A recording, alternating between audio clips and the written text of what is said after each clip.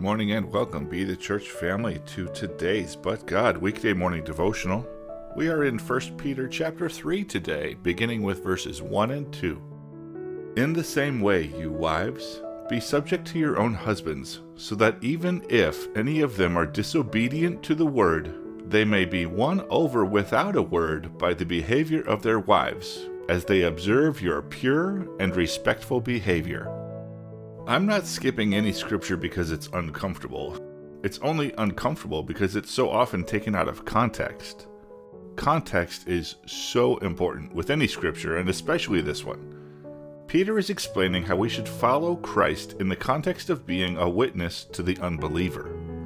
He has just finished explaining the implications of how a servant should act in order to win his boss over to Christ. This scripture is in a greater context of how we should all follow Christ in order to have our lives be a witness to non-believers and to non-followers. Therefore, if a servant works and just does the minimum and does only what they're asked to do, and they're bitter about their work and they show no gratitude, how will that win their master or other servants for Christ? That is the context in which Peter writes these verses in chapter 3. The wife should love her husband. She should lift him up and give him praise.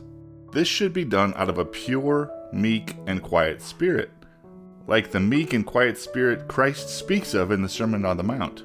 Blessed are the poor in spirit, for theirs is the kingdom of heaven.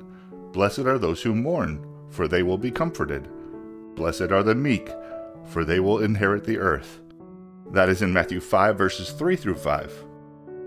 Host note: it's important to understand the meaning of the word meek is not what we often think of it in 21st century terms.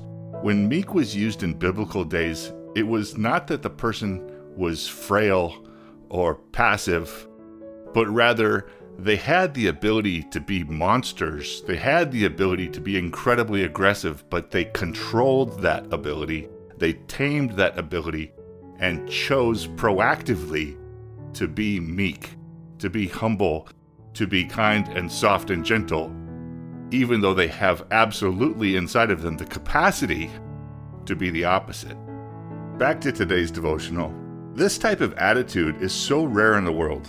Being a follower of Christ is not about us. We should never say, "Look at me, look at my beauty, or my fine clothes." All of those things are earthly things and are gone in an instant. We all should follow Christ as a servant. In all that we do, we should point others to Christ and not to ourselves. This is the lesson that Peter is teaching. Peter will deal with how husbands should act, and then he will bring it all together and give us a summary regarding how we are all to witness to others.